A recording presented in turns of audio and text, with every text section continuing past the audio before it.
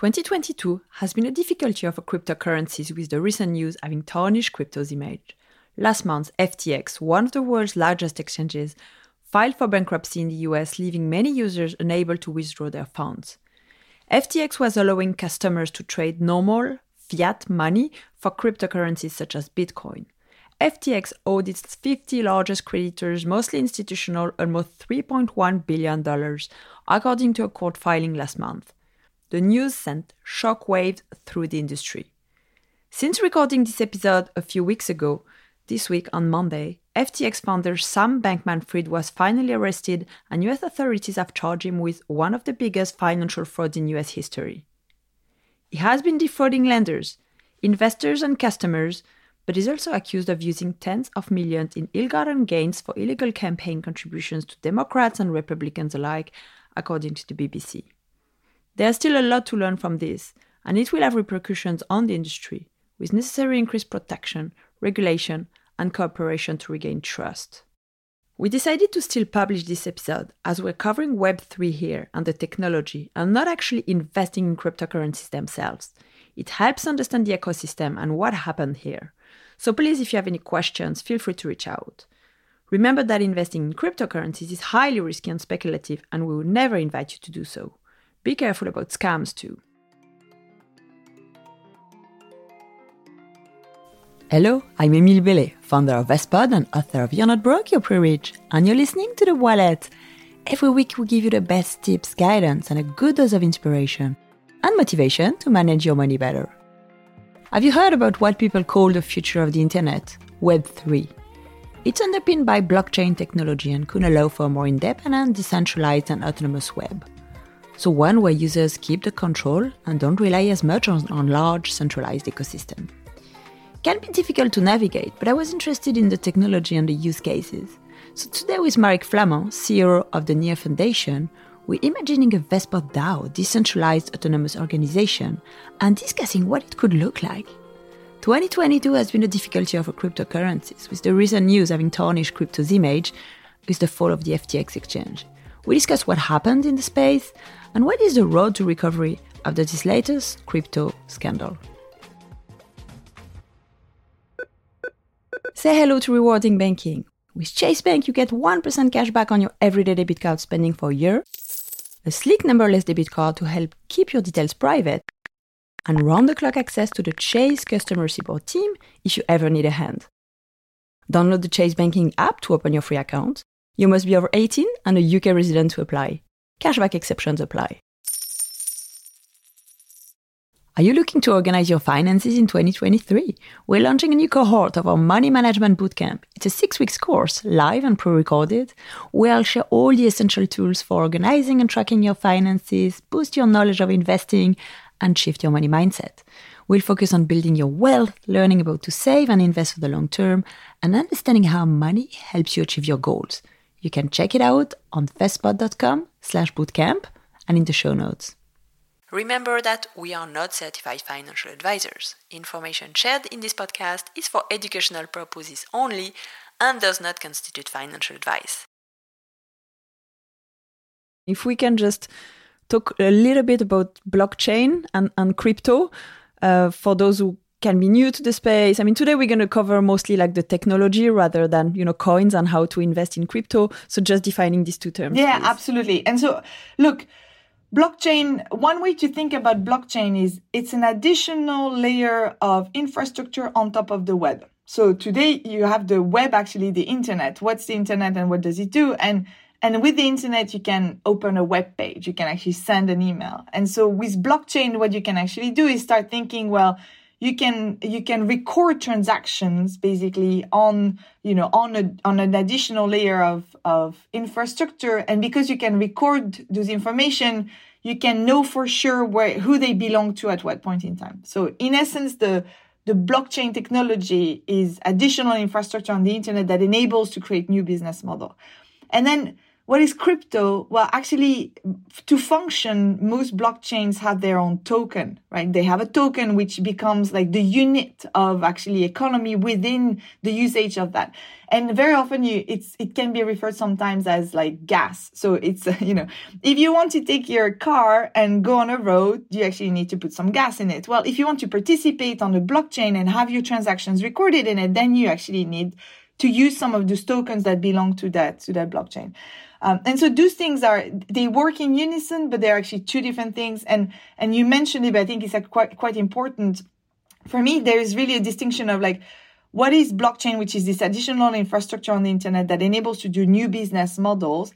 And then there is a whole different area, which is like, what is crypto, and how most of actually financial investors will think of like, buying and selling those tokens because they think there is like more or less value in actually those tokens. And just do things actually, while sometimes can work in unison, are very different. And so the part we focus on in particular in here is much more like the tech. What is it that you can do with this tech? And what is it that enables to reinvent in terms of business models?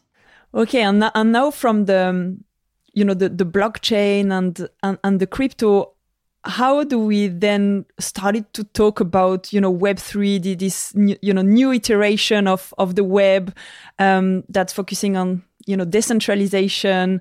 How do you link the two, and why is Web3 something we should all be looking at? Yeah, great question. So honestly, I think sometimes in all of that, there's a little bit of, branding, and because it's a very fast moving space, there is also like, what's the latest name and therefore what makes most sense. And for example, if I look at, when I first joined, it was actually all about Bitcoin. And then it was like, people were talking about Bitcoin mostly. And then Bitcoin became this word, which is like, well, it's not really exactly that. And then there is Ethereum that comes up. So then people started saying, okay, blockchain. Blockchain is a better, more acceptable word, right? And then it became blockchain. And then it became like, yeah, but it's not just blockchain. There's all those other coins that you can do. So then it became crypto, right? And then crypto became, well, actually, it's not just that. There's this new thing, which is Web3, because Web3 is going to be enabling us to reinvent a lot of business models, right? So, it's a bit like that, like the industry function. The reality is like all those terms are intertwined. Now, why Web3 and why is that term being used? The concept is that Web 1 was all about that actually we can just push and publish some data. So like some central entities actually push and publish messages on the internet and you can read them. Web 2 is when we as individuals were able to start actually publishing and exchanging content, right? So, for example, if I, take a picture on my phone and I send it to people, and if I record something on YouTube, and like that's Web 2, Web 2 enabled to do those activities. However, when you do that, the world we're in now means that we have to go to central entities, give our data, and actually those entities now own our content, our data, and they're a pass-through for doing that. But we have to go to those very large central entities, which are like Google and Facebook and Amazon and so on and so forth. And that is not the ethos of what the web was supposed to be. The web was supposed to be like you own your content, you own your data. And so the idea of Web3 is to say, okay, let's go back to that initial thought process. How can we own our content and our data and so on and so forth? And to your question, why does it matter?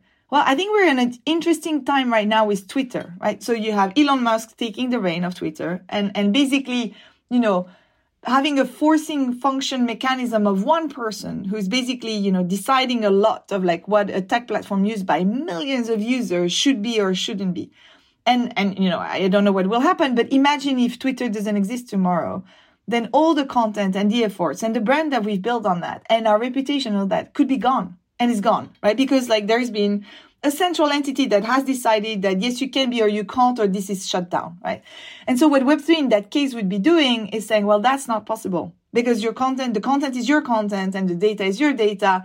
And if that one platform didn't exist tomorrow, then you could actually take that and have that in another place and in another place and so on and so forth. So that's why it matters, because it's this like going back to basics of how can we own really the content of what we do. And therefore, and rather than having that owned by central entities.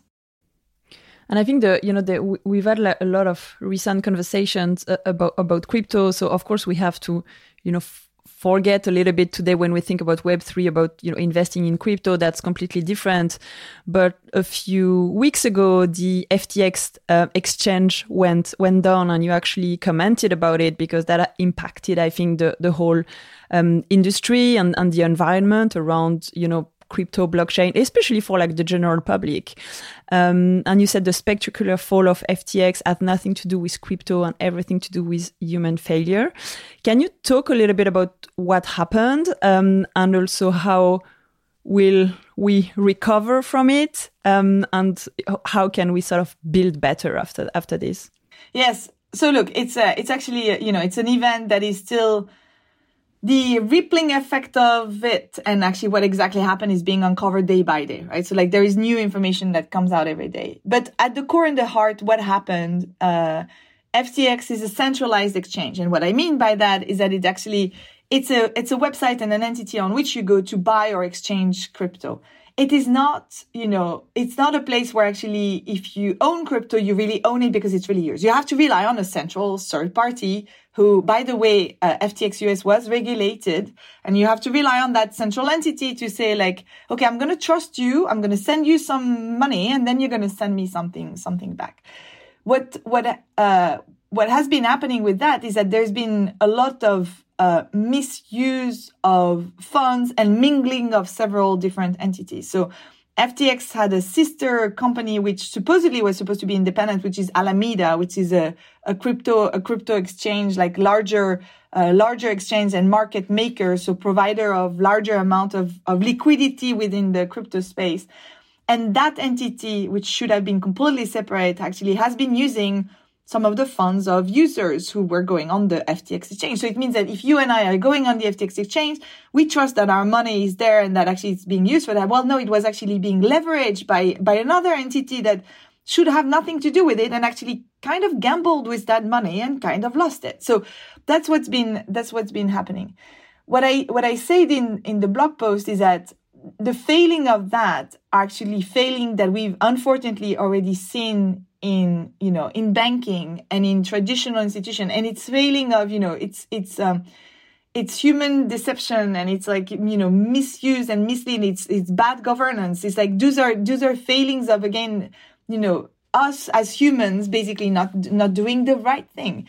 And what I was saying is like, if you believe in a world where actually code becomes, law in a way, then those things could not happen, because there is no way actually that code, unless it's like really bad code that wants to do bad things, but code would, for example, for decentralized exchanges, which are replicating what FTX would be doing, but in a totally decentralized way. So you don't need to rely on someone who might be doing something or not with your phone. On a decentralized exchange, everything is on chain, right? So whatever you do is actually there, and the code is going to say what it does. So there is no human who's going to say, maybe let me pause on that trade, and I don't want that trade, right?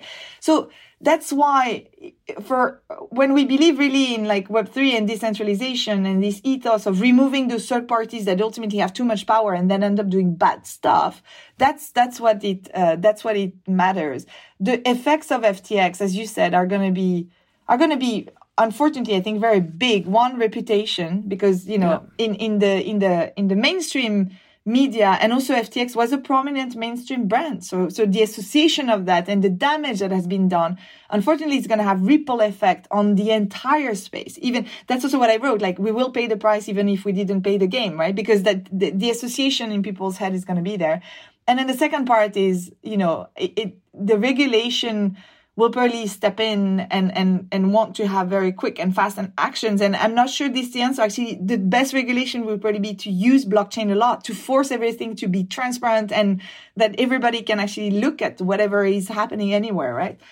So those are some of the rippling effect. But again, it's a domino impact. So right now, it's FTX. There is other talks about other players that are probably going to be impacted by all of that. So all of us are basically holding our breaths and seeing what's coming next and what's going to happen. Yeah. So what would you say to people who maybe have invested, have, lost money, maybe lost faith in crypto, but who still need to keep up with sort of, the technological advancement and thinking about blockchain and the different use of the technology. Yeah. So the first part, I would say, actually, I feel like so sorry for those people who lost that, because actually it's misleading what has been happening. And I think, a lot of people have said, well, it's people who should have done their own research and so on. But actually, I think that's actually, it's lazy to say that. And it's also lame.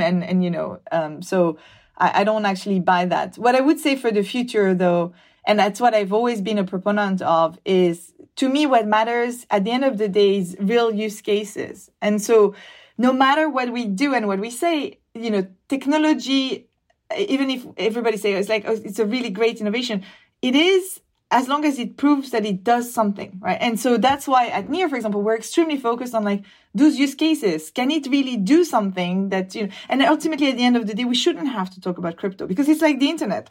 Yeah. We're not saying, hey, we need an HTTP page to open. No, you just want to go on Google and you open it and it works, right? So it's really that. And I'm actually hopeful we are now entering what's a bear market in crypto, definitely. And I'm really, hopeful that actually, so a lot of things are going to be washed out, but a lot of actually really good things should be built in that time. And it's about really building fundamental, new, different use cases. So for example, on social media, I mentioned the example of Twitter. There are new platforms that are starting. We have a project called Near.social. At the moment, it's very much for developers, but it feels like the reinvention of social media. And I can see it happen, right? And then we have, for example, the work we've been doing with CellGP, where a DAO, which is a decentralized autonomous organization, is actually buying a sports team. For the first time, in history, you have that. And then we had yesterday, for the first time, a music that is nominated for a Grammy Awards, and that's an NFT that is on Near. So those things are that's the real use case. And then, it's just music. And then it doesn't matter that. But so I think I'm really keen for that. And so my advice would actually be to believe in that more as a technology, and therefore not as just, this crypto asset. And the last point I would make on that, the entire industry has been very focused on the price of the token and the total value locked, which is TVL. Those are the two metrics that are being used. And I actually think those metrics are fundamentally wrong. What matters is actually number of active users and engagement of these users, which is, if you were looking at, what's the valuation of a Facebook or a Google, you look at that, right? You look at, how many users, what are they doing? And are these users actually doing something that's generating revenue? And crypto for some weird reason was a totally different, which are gameable, right? So my advice would be, the technology still has a lot of value. Check those use cases. And actually, here's a good radar. I use that all the time. Can I use it? Is it usable? Because if it's not, and does it solve a problem? Because if it doesn't, then it's not going to get anywhere. So it needs to be usable. It needs to solve a problem. And then those metrics that we look at needs to be much more tuned to what is looked at in tech versus actually, different things.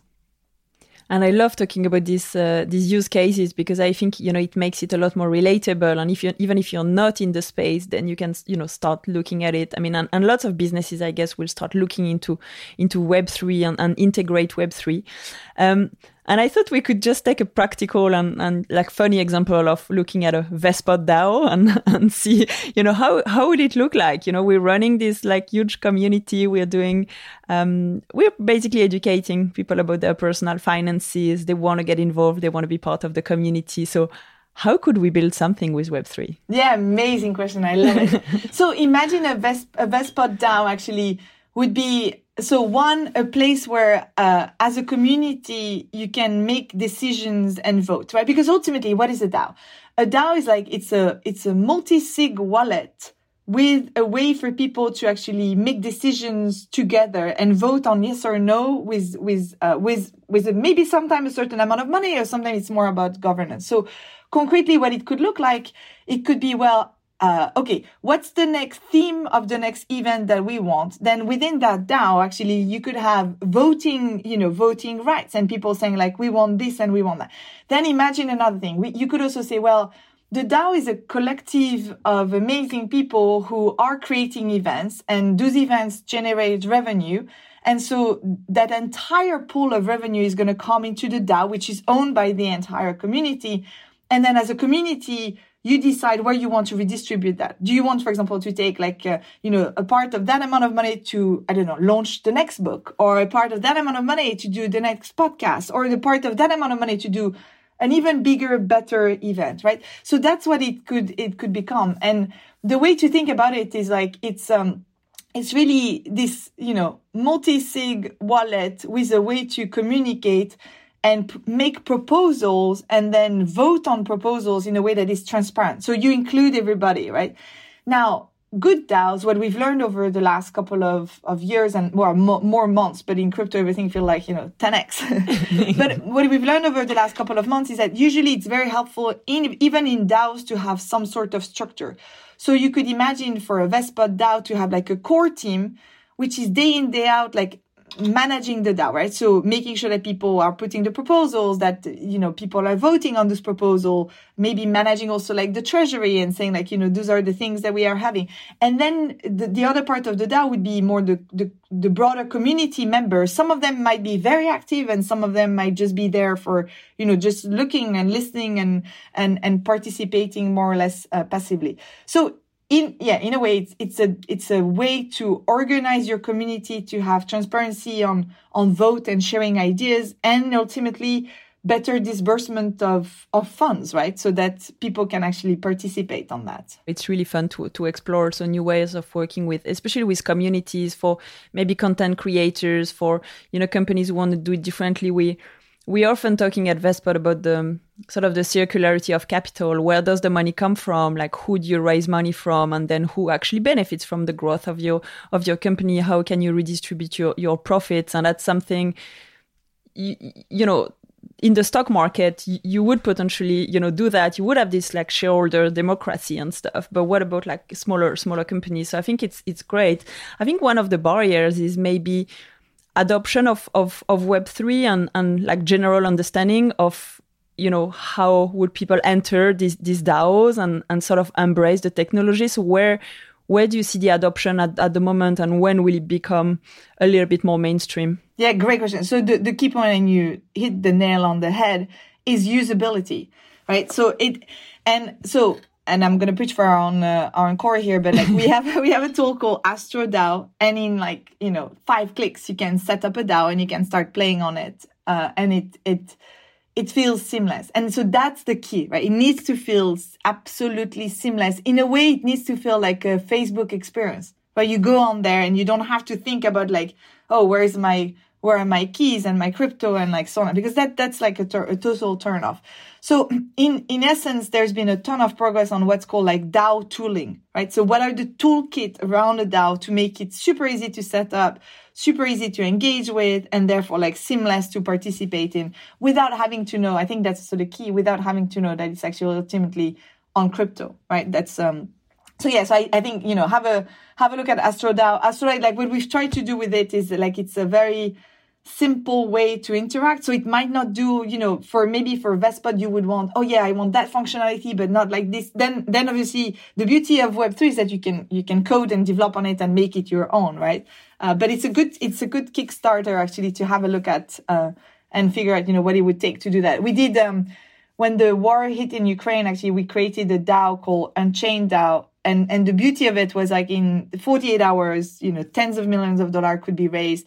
And then proposals could come from actually all places. And this the funds could be disbursed to actually do that like extremely fast. So it's been a way to reinvent NGOs, right? Like to say, okay, how can you actually deploy that? And then we have this DAO example with CellGP, which is, okay, fans want to participate in owning a team. What does it look like, right? How do you actually figure out, who's the coach and what's the color of the boat and what are maybe the sponsors that are sponsoring that team and how do we distribute that capital? So that's another example that is also, super interesting to look at. I know there's also some really cool, I'm forgetting the name now, but when laws of changing abortion rights in the US happened, there is this amazing group of women who actually put together a DAO to say, well, let's raise funds to actually raise awareness of what's going on. And then it creates this community of people who are like unified by something that they believe in. They can sometimes fundraise, they can allocate, they can actually debate, and then they can vote on things. So there is, more and more of those very concrete groups that participate and work together and then are able to take action basically and do some pretty amazing things. That's amazing. I think it's fascinating. One question I will get from this episode, that's maybe, the criticism often on, energy consumption around blockchain. But the good point here is NEAR is a certified carbon neutral blockchain. So can you talk a little bit about that? Yeah, absolutely. So look, in blockchain, it's been criticized a lot, the fact that a lot of energy consumption needs to happen. And it's true, actually, for example, for Bitcoin, because Bitcoin is on what is called actually a proof of work mechanism. So what it concretely means that for every new transaction that happens on the Bitcoin blockchain, all the participants need to actually upgrade and have that transaction listed. And so if you think of that, like the number of nodes and participants in the ecosystem is actually very large. And so it means like all those machines need to constantly turn. And actually for this chain to be secured, there is mathematical more problems to be solved, which become over time more and more complex. So the consumption of energy is like, it's constant, right? So basically to keep the Bitcoin blockchain alive, it's a lot of energy. On the other hand, the way to think about energy is that energy is the mechanism that secures the chain, right? So it means that actually there's a price for securing that chain, right? So that's the balance of thinking about that.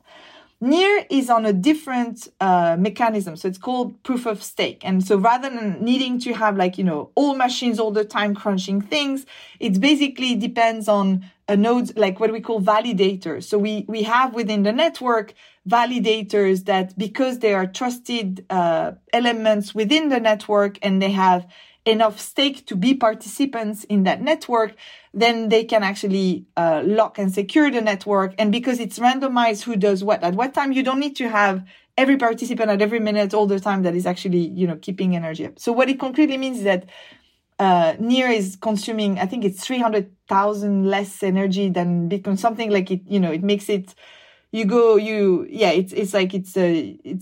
like the amount of energy consumption is totally different. So that has enabled us from the start to be carbon neutral. And every year we do an audit with a Swiss registered entity, which is called North Pole, which helps audit the carbon footprint of the. And here's the irony of it. Actually, our technology consumes like nothing. Like it's absolutely tiny amount. What is the biggest consumption is actually humans, and it's us going to conferences, and it's actually us and our movements, and that is in our network.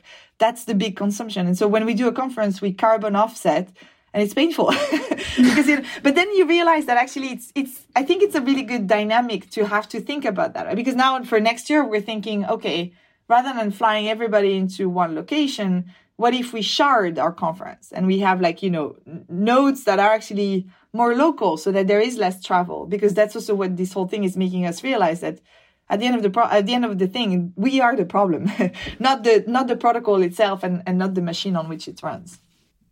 And again, that goes with, decentralization and how do the people get together without all coming to, these big places. And just, finally, I'd love to ask you, what does money mean to you? Also, in the view of your career, you worked in crypto, you work for, Expedia in consulting, you were the CEO of Metal, so you worked in banking. Why also shift to a non-profit organization? Yeah, great question. So I think first, what money means to me, and so I'm French, raised by a feminist mom, but that says, I've also been taught from a very early age that financial independence is independence. And so to me, actually working and achieving that independence is extremely important, right? My husband is himself also an entrepreneur, like my number one supporter in everything I do. But I also feel like I have, my own path and my own charter, and I don't depend on someone, which has been like probably a big part of the ethos and everything it plays, for me. And so the way I think about money actually is pretty very traditional in a weird sense, right? Because I've worked at all those startups and I work in crypto, but I don't trade. I don't believe in actually crypto and crypto exchanges. That's not what I'm in for. I'm in for actually technology and building long-term lasting value. That's what's always been my motivation. And so For example, when I was at Expedia, my focus was on the region I was looking after. How can I actually grow that region and make it more sustainable and make it actually a better business, right? And so I achieved that growth, like reorganizing and rethinking the region. When I joined Circle, which were, some people might say stupid, but, I didn't invest in crypto because of what I was fully investing in, and I'm still part of, is like, it's the Circle company, and therefore like the technology and what that can do. And I think, it's a company that's done like amazing things and will continue doing amazing things. So I'm a believer in that, not like in, again, tokens. When I worked at Metal, for me, it was also like how to create, a neobank within a bank that can be sustainable. And Metal has recently gone into a joint venture and been acquired by Warburg Pincus. So that's also like assuring its longevity, right? So, and I'm super proud of that, and, wherever that will go. And now at Near, working for a not-for-profit is actually, it's a shift. So there's a couple of things that have been a shift in mindset is, because it's a decentralized ecosystem, there is no top-down, number one. Number two, actually, a not-for-profit is like the whole goal of what I do is to serve the ecosystem. And I have to say, like, that notion of serving is amazing. It's the first time in my career that I find this like path of, you can say, well, your entire purpose and dedication is for that ecosystem, right? Which is really hard, right? Because the ecosystem, places of the ecosystem might be happy, other might not be happy. And like, how do you actually, constantly manage that? But it gives a very strong, sense of purpose for like, that's why we exist. And therefore that's why I exist. And being a not-for-profit, is also like a shift in mindset in terms of like, how do you think it's not about making revenue, it's about creating sustainability again in the growth of the ecosystem and enabling others to become successful. And I think also that's something that I find amazing is like, as we, as a foundation, we have a very large part of the treasury of the Near ecosystem, but our role becomes, how do we empower others to do amazing things with that treasury? And again, that's a shift in mindset, right? So, I have to say so far, I find it, absolutely amazing. It's every day pushing the limits of, how we think about organization and how do we actually, how do I even think about like leadership or management or any of that? But yeah, it's a fascinating thing. But yeah, I think back to your point, I think as women, we often think that, money is something that we should not, we're ashamed of thinking about, or we should not necessarily talk about. I actually think it's really important for our independence, and there is no shame in wanting to have, a career and be successful and have all that, and at the same time have a family and all of it. So yeah, it's a very important piece of how we can, self-sustain ourselves and then others. Thank you so much for listening to this episode of The Wallet. Please share this show with your friends and subscribe on your favorite platform. You can also leave us a review on Apple Podcasts and Spotify. It only takes a few seconds, but it helps more people find our show. Join us again next Thursday for another episode of The Wallet. I will be interviewing Moira O'Neill, and we'll be talking about, should I overpay my mortgage or invest in the stock market?